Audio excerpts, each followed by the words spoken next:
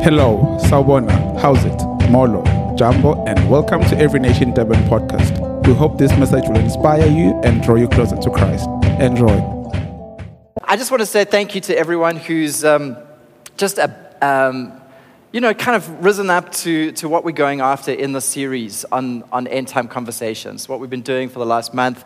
We really feel strongly like that we're living in times where things are accelerating at an unprecedented rate, and society is changing, and things are happening around the world that are all pointing directly to Scripture. And it's really our heart as a leadership in this church, as an eldership in this church, that we would be a church that's well positioned, that we'd be a church that's very awake, very aware of the times, very aware of the season we're in, and that we know the specific role that we're meant to play in these end times. We know that there's actually, when we read the Bible, that there's more said about this time in history than any other time in the Bible. There's more spoken of through the prophets and Revelation and everything like that about the time we're living in right now than any other time in all of biblical history, which is significant. The Bible's trying to tell us information about this time. It's trying to tell us what's going to happen. And it's trying to tell us how to be prepared, how to be ready. And so really our heart through this message has been like, come on, Every Nation Durban, let's rise up. Let's be that end times church. Let's be those end times saints, and let's see the return of Christ come. Amen? And so, listen, we have switched things around in terms of our worship on Sunday mornings. And normally we start with a lot of worship, and then we get into the preach, and then we end the service. But now we've kind of switched it around, where we have just one song, and then we have the preach, and then we're going to have worship. And the reason has been because everybody just keeps coming so late to church. And when we start on Sunday morning at 9, like there's nobody here. There's like 10 people in the room. And then we start worshiping, and then people start arriving, and then it gets distracting. People are trying to worship, and people are walking into their seats. And it's just like we feel like the spirit of the age is trying to rob us of worship, trying to distract us from worship. Worship is our high calling as a church. It's what will exist for all of eternity. When you read in the end, in the Revelation, what you find is every tribe, every tongue, every language before the throne in worship. Worship is what we were made for. It's not just a warm-up until the word on Sunday mornings. It's not meant to just be this like, okay, let me get into church mood, but the real event is the preach. And so we've switched things around this month to try and build some muscle, some spiritual muscles, some spiritual discipline. And I want to say thank you to you. Thank you for complying. You know, when I told some of my other friends who lead other churches that what we're doing, they were like, yo. And it's like sometimes, you know, as leaders, we can be afraid to discipline because we're scared people will up and leave or get their noses out of joint. But can I just say something? I'm past that. Because I'm not interested in offending people or anything like that. Our heart is to raise disciples. That's the mandate we have. And if people get offended by that, and they're like, oh, how can you do that? And how can you close the door while the preacher's on? Well, it sounds like this is all about you then. And not about the greater mission, and not about the Word of God, and not about honoring God. And so if you want to stay stuck in you go be you. But here, we're going to do Jesus. And we're going to follow Jesus and become like Jesus. Amen? So that's really been the heart through this thing. And just to say, like, this is the last Sunday we're going to do this, all right? Today we're wrapping up the series. Sandila's like, thank you. I must say, I much prefer doing church the other way. I much prefer getting into worship, extended worship, and then going into the preach. It's not that easy to preach on the back of not having worship. You know, because worship does something. It opens our hearts, it aligns our souls, and then it's easier for the word to go in. You know, but when you just start preaching cold, it's like, whoa, okay. So I much prefer church like that anyway. I know you guys do too. So next Sunday, we're going back to doing that. But let's go back to doing it and still be here at 9 so that we can do what? Worship the King. Amen. All right, so that's coming next week. This is going to be a very special month of September. This is our last month in this venue. Guys, when we moved in here, God told us specifically, he said 7 years. And there was no doubt about it. And when we came in here, we knew this was for a season, and then it was somewhere else. And we had no idea what else God had given to us, but he's revealed it to us. He's given us something. It's incredible. I look forward to sharing with you at the end of the service about what that means for us as a spiritual family, because what you're going to find out is that this is not just a venue that we're getting. It's a venue with, it's got strings attached to it. It's a venue, awesome, and it's incredible, but it's with a mandate attached to it. God is giving us something with the venue, and we need to have eyes to see it. Amen? So that without further ado, we're going to get started with our last sermon in the series this morning, which is called The Race to the End. Last week, I spoke about, we went into that scripture in Matthew chapter 24, where the whole chapter of Matthew 24 is about the end times. And it's Jesus speaking about the return of his coming. And we focused in on just one particular verse, which spoke about lawlessness abounding in the last days and the love of many growing cold as a result. And I spoke about how what Jesus was saying, the lawlessness in the last days is going to be a lawlessness which was basically like breaking God's law, not civil government, but a breaking of God's law, an increase in wickedness in the occult and that sort of thing. And so what I showed you last week was that we are seeing an unprecedented increase or an abounding in wickedness on the earth right now. Literally like an acceleration of it in the last 20-something years. And I spoke about how the idols that plagued Israel, Baal, do you remember Baal, Asherah, and Molech, the three, the dark trinity that kept leading Israel astray from God and kept taking Israel's passion and gifts and talents and taking them all to these false idols, have made a comeback in our times. That we're literally seeing these idols that plagued Old Testament Israel literally coming back into modern society, modern Western, I'll say, society today. I spoke about how Baal last week we've seen like these temples to Baal just taken around the world. And I spoke about Asherah. Do you remember Asherah? Asherah is this goddess of love, sex, and war. Everything erotic, sexualizing everything, and the demonstration of her was a half-naked woman, and that these half-naked woman poles were put up everywhere all over Israel, and people worshiped them and brought their offerings and started serving Asherah. And I spoke about how it's interesting when you just look at modern-day music and movies, you can just see the spirit of Asherah, the demonic power behind it, just at work in our generation. Just case study, just something interesting that I noticed this week was with Beyonce. Very interesting what she said. Here's a quote, I've got it. She said this, she said, "I remember right before I performed, I raised my hands up and it was kind of the first time I felt something else come into me and I knew that was going to be my coming out night." Beyonce talks freely about Sasha Fierce, her alter ego that comes onto and possesses her when she's on stage, because Beyonce says, I'm actually more of like a shy, reserved type of person. But when Sasha Fierce comes in, I'm able to do the things that you see on stage.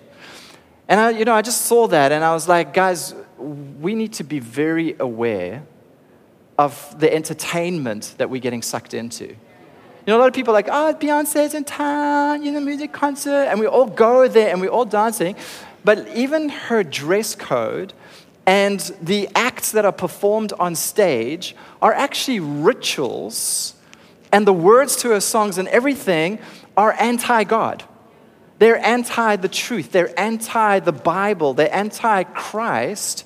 And what's happening at these concerts, we think it's just entertainment, is actually something spiritual is happening. It's the reenacting, or it's the rebirthing of idolatry. And what's the danger of idolatry? Is that the love of many, the love of the saints grows cold.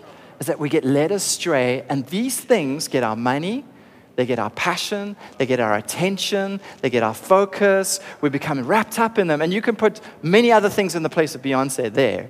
But I want you to know that the strategy for the end times of the enemy is to lead us to take our love away from Christ and take them into these things. So let's be awake, let's be aware, amen, of what's happening. What I want to do this morning is I want to focus on just the next verse of that same passage in Matthew 24. So let's go there in our Bibles, Matthew chapter 24. But if you wouldn't mind, let's just stand to our feet and pray before we read the word.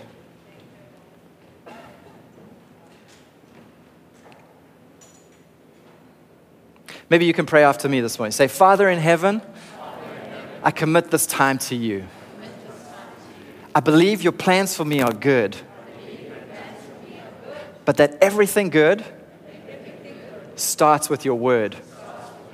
Your word brings life, healing, and direction. So I treasure your word more than my daily bread. And I boldly confess that my mind is alert, my heart is receptive, and I say, speak, Lord, for your servant is listening. Amen. You can take your seats. All right, we're going to read from Matthew 24, and we were in verse 12, and it says the following, and because lawlessness will abound, will increase exponentially, the love of many will grow cold, but he who endures to the end will be saved. And then it goes on in verse 14, and Jesus says these words, and he says, and this gospel, can you say this gospel? This gospel of the kingdom will be preached in all the world. Can you say all the world? All the world. As a witness to all the nations. Can you say all the nations? All the nations. And then the end will come. Jesus gives us a divine hint as to what it's going to be like in the end times. He tells us when it's going to happen, actually. He says, when you see this gospel as a witness in all nations, you will know that the end is right there. Okay, now, it was 2,000 years ago, almost 2,000 years ago, that Jesus said these words. All right? So 2,000 years we've had as church history to watch and see whether this gospel will reach all nations and get to all nations. And the question that you and I should have in our minds as an end times alert, awake church is, how far is the church from achieving this? We should be attentive. Remember I said we've got to run 2 software programs as we think about the end times. The one software program is we're looking at the Antichrist, and we're looking at the rise of globalism, and we're looking at, what the enemy is doing in the world so that we're awake and we're not part of the deception and the falling away that the Bible talks about. But on the same time, we also got to be awake and aware of what is Jesus doing in the end times. What's the mission of the church? What are the signs of the church? And so a lot of people, they just focus on the Antichrist, and this is happening, and AI is coming, and transhumanism, different type of transitioning that the young adults are going through, all right? Just so that's clear, all right? They're all about this, but they're never really about, we're always looking for signs there, but we don't really look for signs of the gospel advancing in the nations. We should, as a church, be just as attentive, just as excited about the gospel breaking territories and getting to all nations. We should be listening for those reports. When those reports come, we should be like, oh, yes, okay, stuff is happening. We've got to be ready because this is obviously what's happening. And what I want to show you this morning is how far the church has come in reaching this objective. And what I want to show you this morning, it's going to blow your minds on how close we are to accomplishing this. That these words of Jesus could literally be unfolded in the next 10 years. Okay, so just while we're looking for Antichrist and marks of the beast and everything, let's be attentive that every nation on earth in the next 10 years could have a gospel witness in it. Okay? So that's an important thing for us to know when we come to the end times. Would you agree? Amen. So when Jesus says here, all nations, what do you normally think about? Countries. Thank you. You think about what? Canada, Malawi, Madagascar. We think countries, okay? Jesus wasn't actually talking about countries there. The word that he used there is the word ethnos.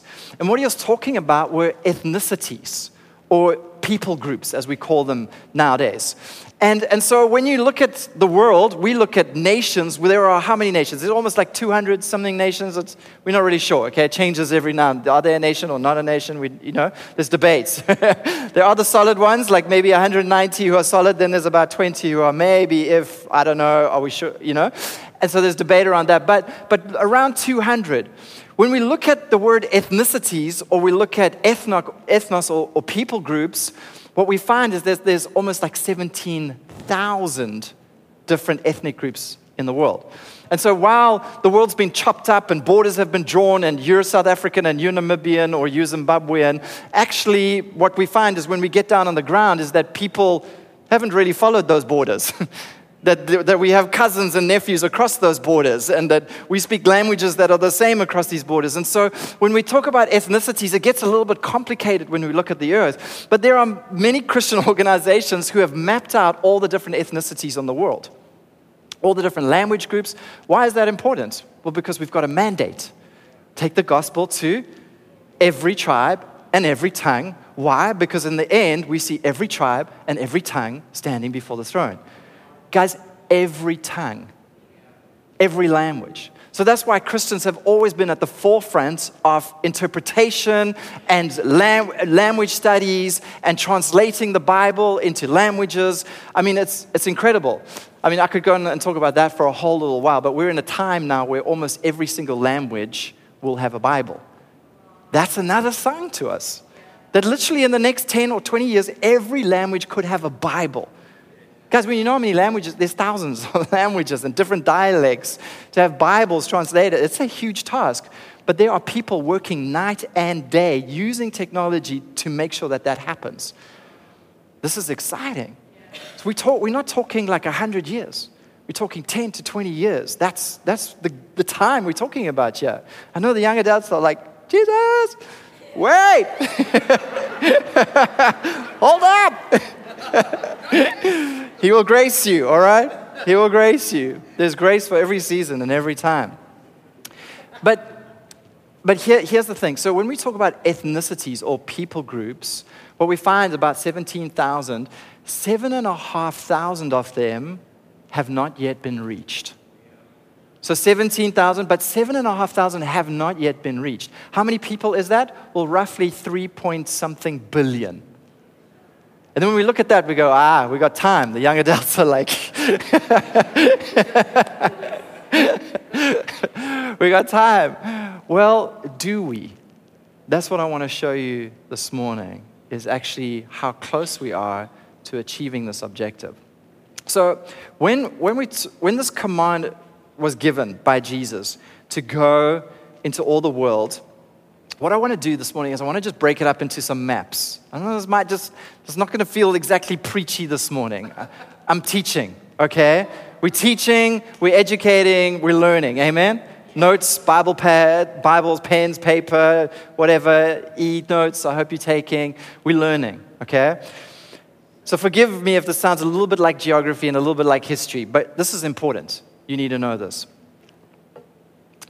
When Jesus gave the command to go and be, in Acts chapter 1 and verse 8, when he said, wait in Jerusalem until you are clothed with power from on high, and then you will be my witnesses in Jerusalem, Judea, Samaria, and the ends of the earth. He was very specific, okay? So Jesus is here, he's talking to his disciples, and he says, you'll be my witnesses where in? Jerusalem. Start with where you're at. Then in Judea, which is like the country around. Okay. Then Samaria, those people that are different to you. And then ends of the earth, the people are very, very different to you. Okay. That's where the gospel is meant to go. When he gave that command, I want to show you this first map. This is the map of Jerusalem. And what you'll see is on the eastern side of Jerusalem is the Mount of Olives. It's a mountain on the eastern side. You can see the old city over there. You can see where the temple is. You can even see where the eastern gate of Jerusalem is. All right. Now, the eastern gate is a significant gate that I want us just to focus on. But when Jesus gave that command in Acts chapter 1 and verse 8, he was standing on the Mount of Olives. And how many of you, who knows what happened after he gave that command? And you'll be my witnesses in all the earth. What happened then? Something very significant happened. Anybody, shout it out. Thank you, Daniel. He ascended into heaven before their eyes. I mean, that's pretty amazing. Imagine, I just sometimes imagine preaching a sermon and then cheers. It's like, I've said everything I need to say. It's like, time to go home. He ascended into heaven, and all of them were like watching him go up. And then two angels appeared to the disciples and said, "What are you looking at?" I mean, I wish I could have been one of the disciples in that moment and just said, it's not every day you see a preacher just, ascend into heaven like Elijah was, And they're staring. They're like, what's going on? They're like, what are you looking at? This same Jesus who ascended will descend in the same way. So here's Jesus on the Mount of Olives. He ascends. The angels arrive and they say he's going to come back in the same way. Now, there's a lot of prophecies in the Old Testament and even later on that talk about Jesus arriving when he comes back for the return of Jesus, all right, the next big event, amen? The return of Jesus is that he's going to stand on the Mount of Olives. And he's going to enter Jerusalem through the eastern gate again, and there will be another temple when Jesus does that. This is what we get from prophecy, from different scriptures, and I'll take you to them in a moment. But I want you to know that, in order for that to happen, there has to be a temple. If you go look at Israel right now, you'll find there's an institution called the Temple Institute. They have literally got everything needed to reconstruct the temple. Everything. From the priest's garments, to the candles, to the wooden door frames, to even, you have to offer a red heifer, all right, as one of the sacrifices. There have been no red heifers in all of Israel. And so in 2018, they've genetically engineered a heifer, a bull, to be a red heifer.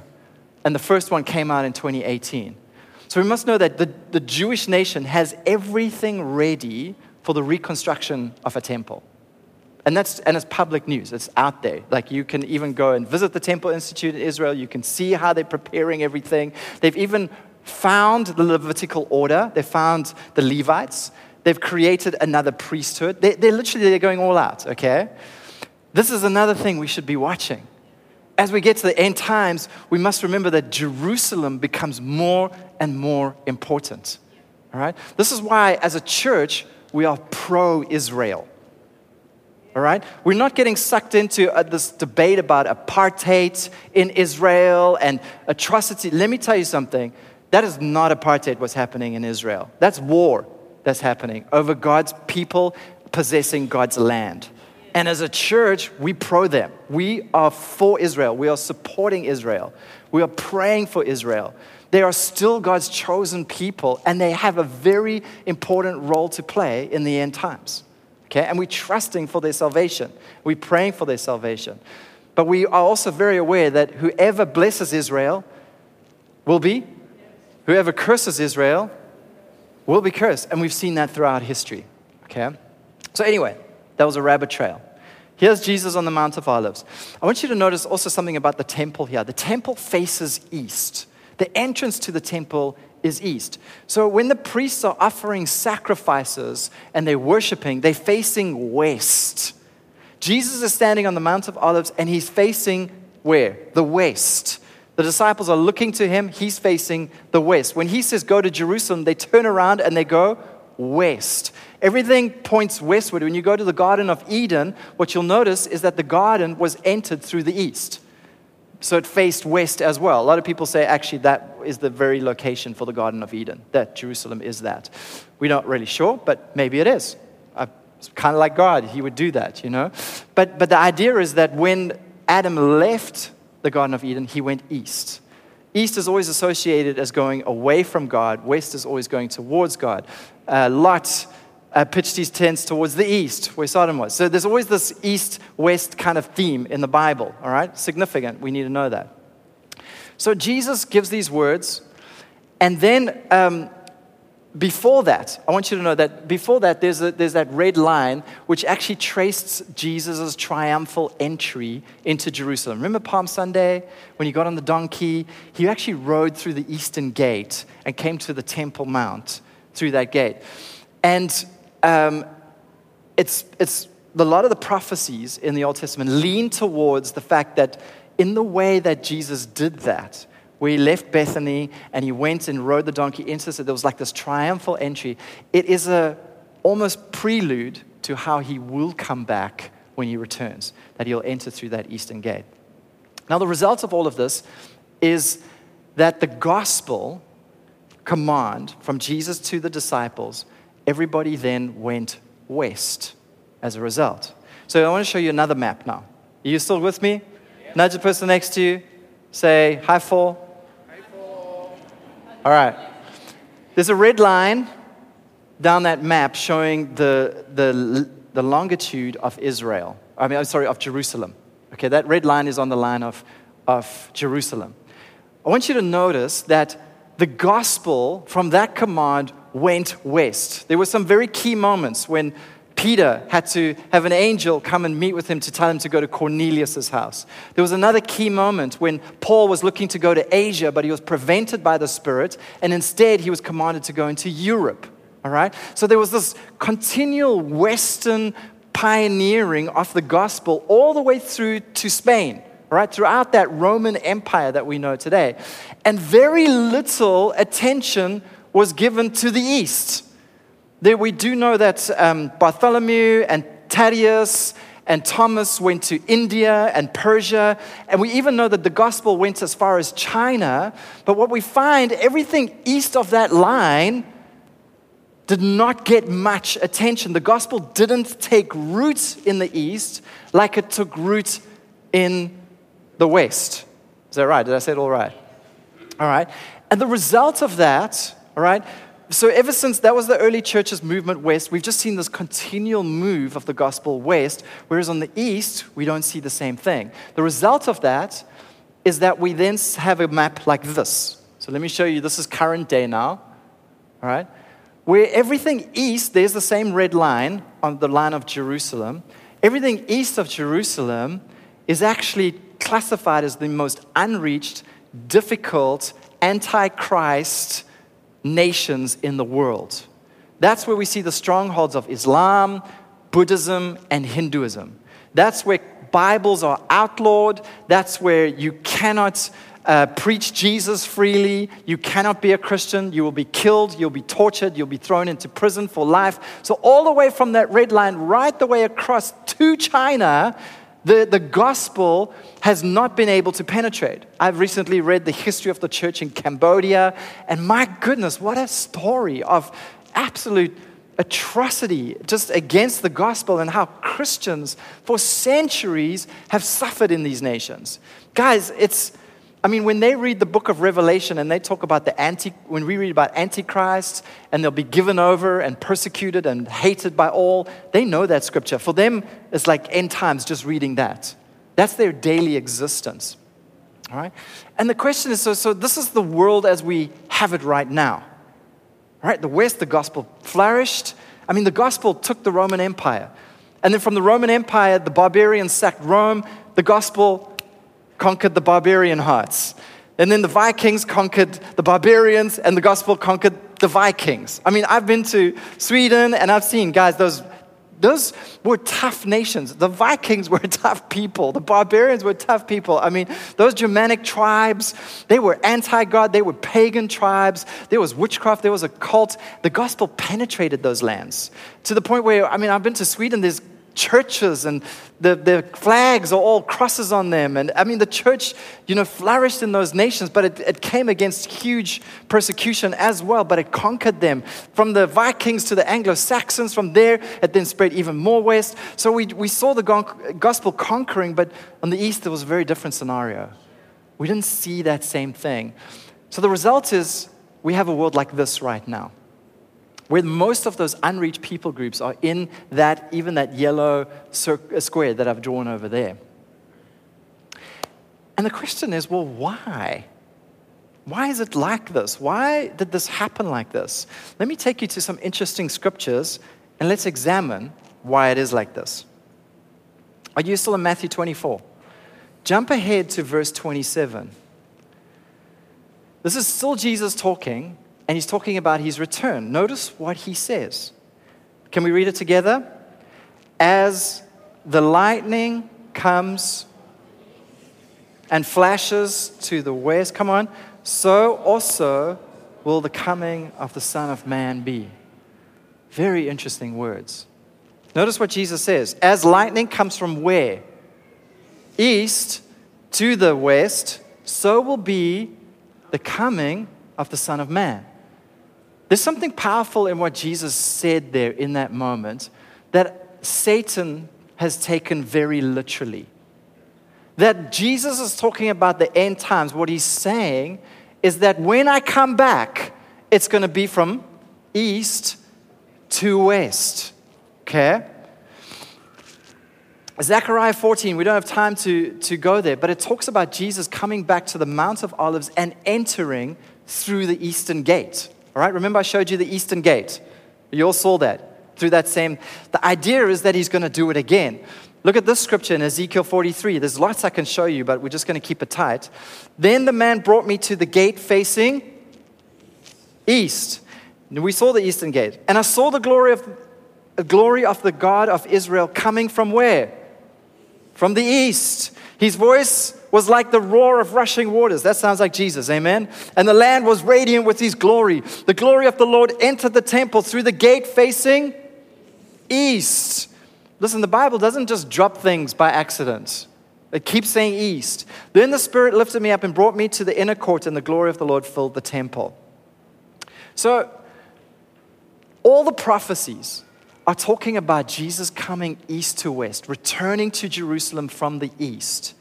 And I want you to get an understanding of this, that when Satan gets wind of prophecy, he does whatever he can to delay or stop it from happening. How many of you know that when he catches wind of the prophetic destiny on your life, that he gets into operation? Some of the kids I meet who have suffered the most and have gone through broken families, broken childhoods, just disease, just through persecution, whatever, are actually some of the most gifted, anointed, and called individuals I've ever met. Why is that? Well, because from birth, we can see the prophetic destiny on your life. And Satan knows, this one, we can't let that happen.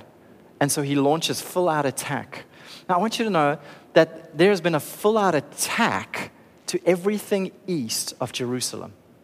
Satan has entrenched himself in the eastern frontier because he is trying to delay or resist the coming of Christ so that he can corrupt the rest of the world, but he's making sure that his trenches are dug very deep over there.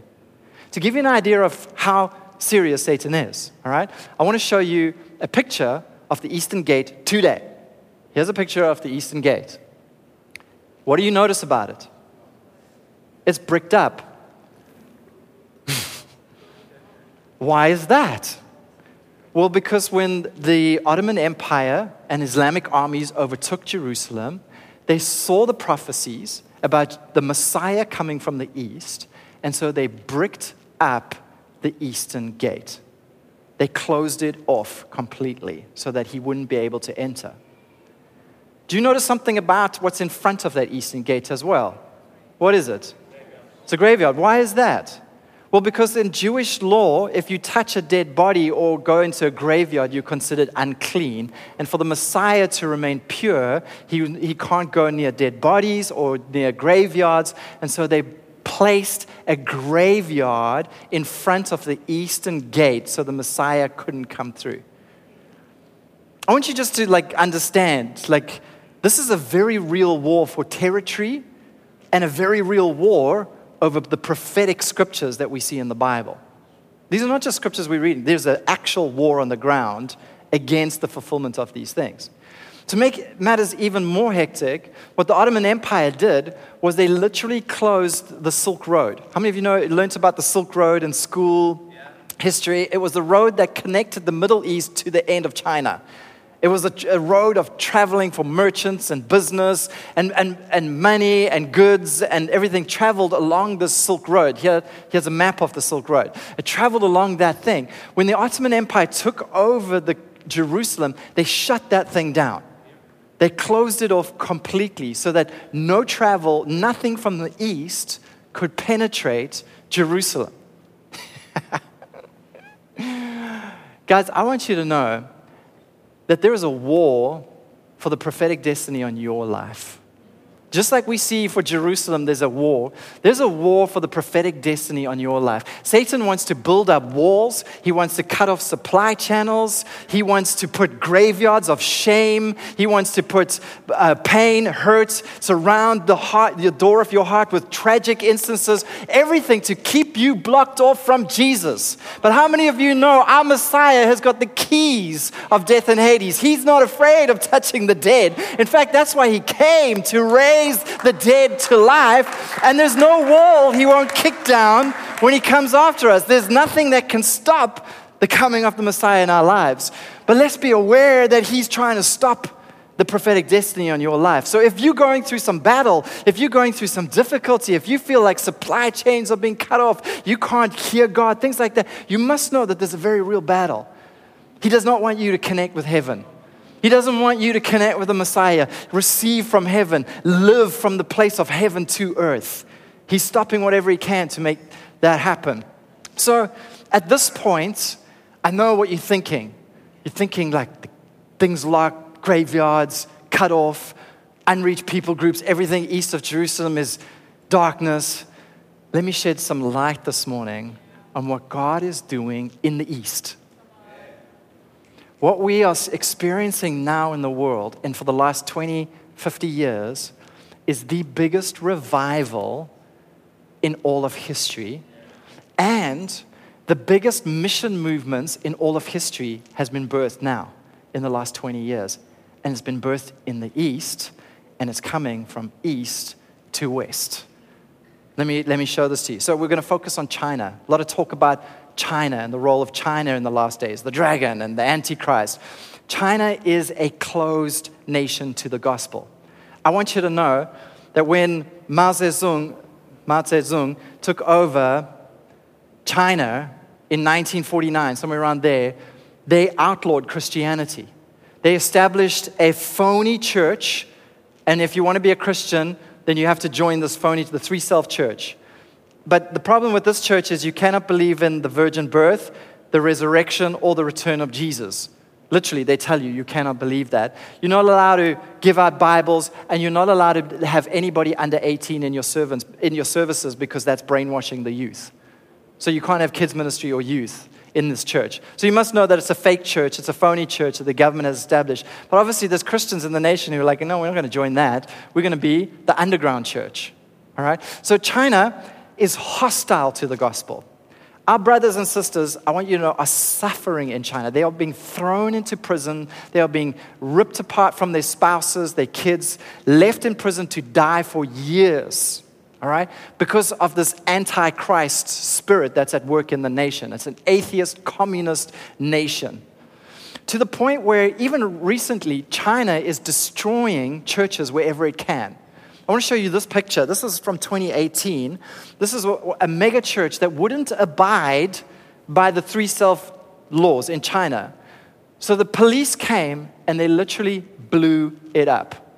No kidding. This is like on national news in the West, everywhere.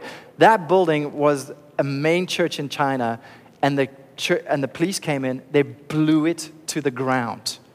They completely destroyed it.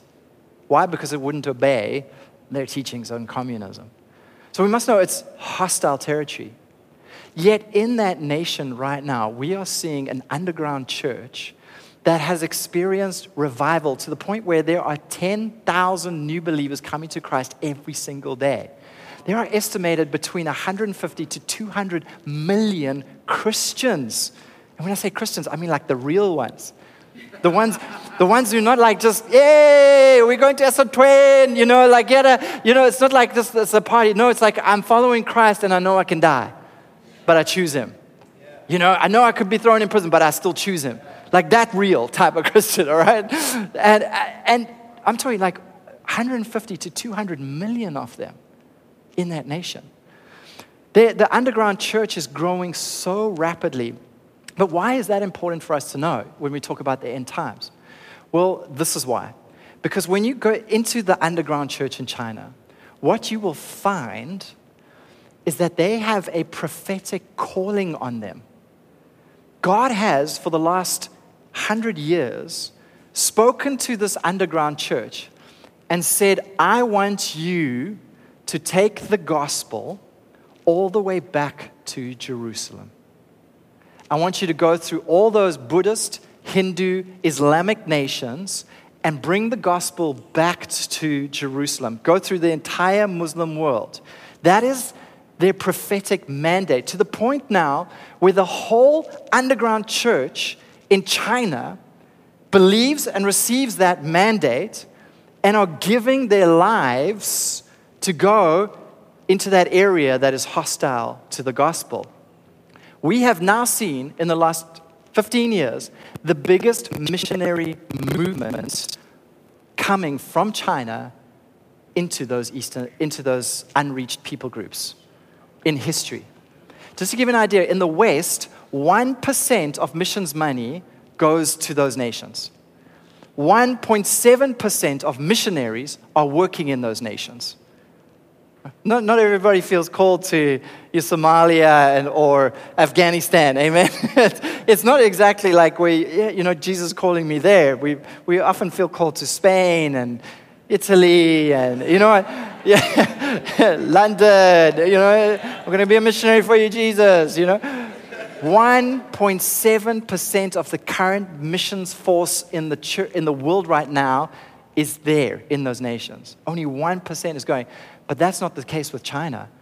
100% of everything that they're giving and sowing is going into that area. 100%. And the effect is remarkable. I want you to know this is what some of the Chinese leaders of the underground church have said. This is from Peter Zhu. He's often known as the Billy Graham of China. He has a church of, a small church, 20 million members, around there. He said this: God has used persecution and suffering to refine his church in China, to provide training for the believers in China, to complete the Great Commission all the way back to Jerusalem. And he's got a church of 20 million people. Their calling, their slogan, their mandate is back to Jerusalem.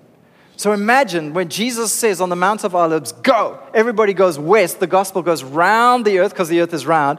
It lands up in China. It has taken root in China. What is the mandate given to China? Finish the line. Take it across the line. That's how they're seeing it right now. Listen, Brother Yun, aka the Heavenly Man, you guys heard about him? And he was in the West, he was in America, and pastors were asking him, aren't you upset about what China is doing and blowing up churches? They actually went on a national campaign to remove every cross from every building. And this is what he said. Listen to this. Makes me want to cry. He said, where is it now? Sorry. He said, I'm not worried about that. And I said, what do you mean you're not worried about these buildings coming down? He says, the Bible says we must carry our crosses. Christians get lazy because we put crosses on buildings thinking the building will carry the cross. The cross belongs on our backs.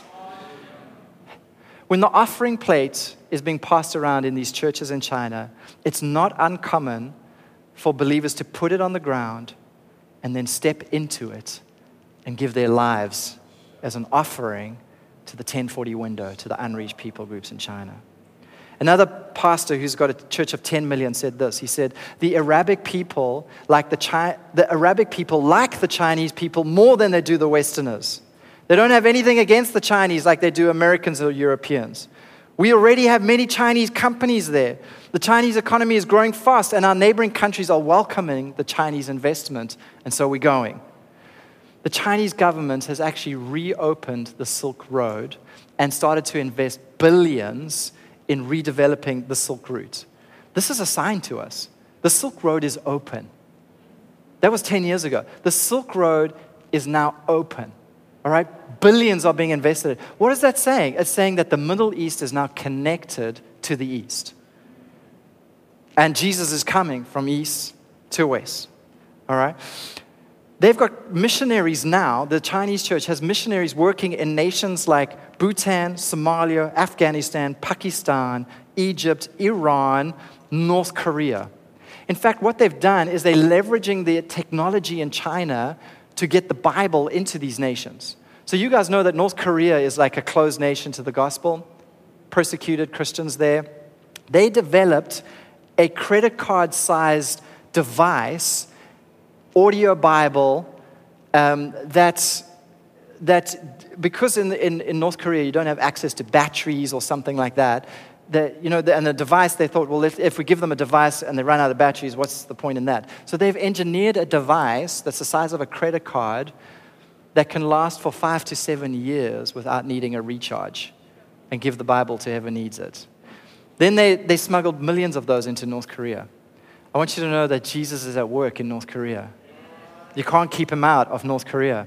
In fact, the church came back and said, we need smaller ones because the government's now clamping down. So now they've developed a Bible the size of a pill that projects a hologram of Scripture that lasts for the same amount of time. They're using what's happening in China for the gospel. I mean, they're using even business as a tool. So we know about the Chinese and business, right? They are now in their missions training schools, training missionaries to start businesses in foreign nations.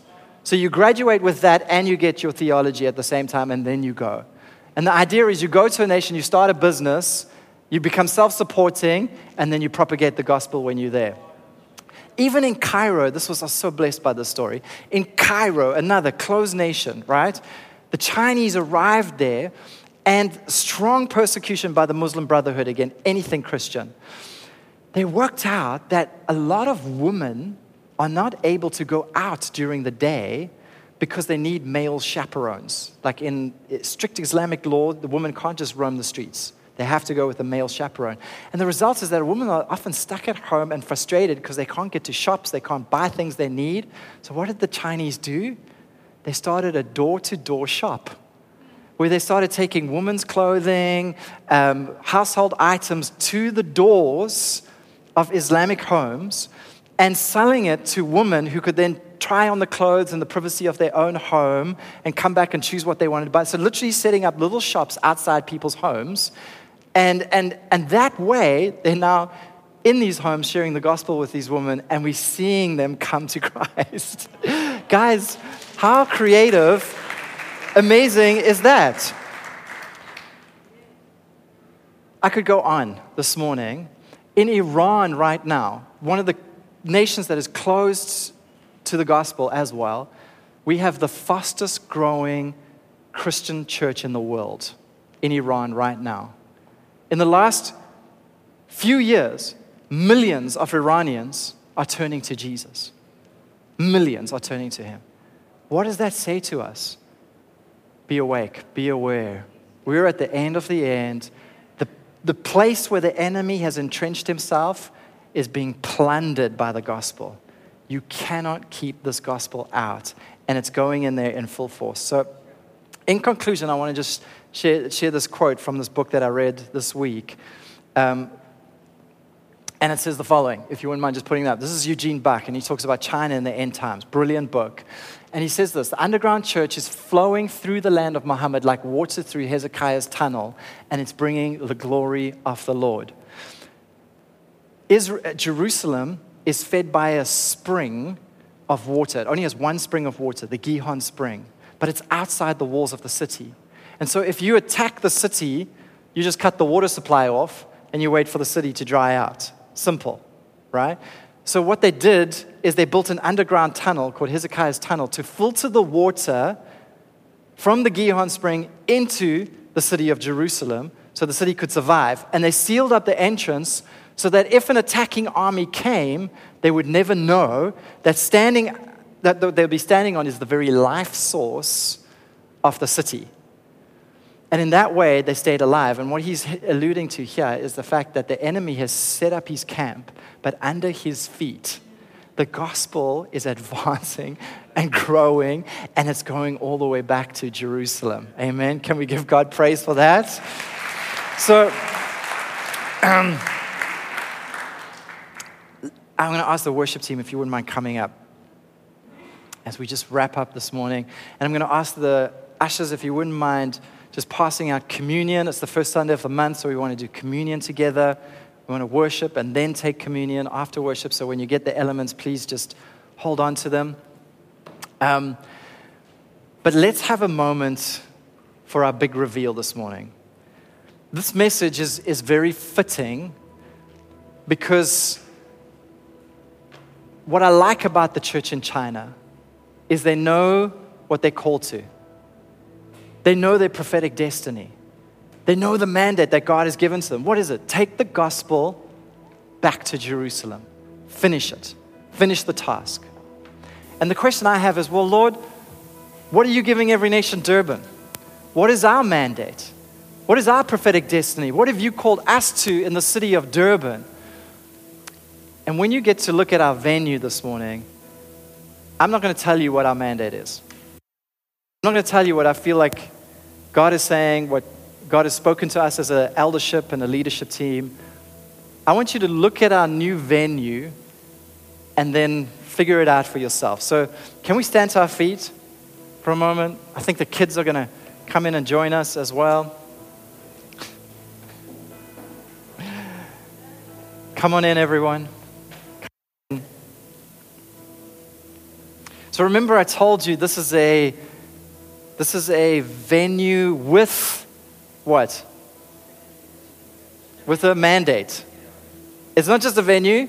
And Jay, there you go. He has a nice venue. It's a venue with... Thank you for tuning in.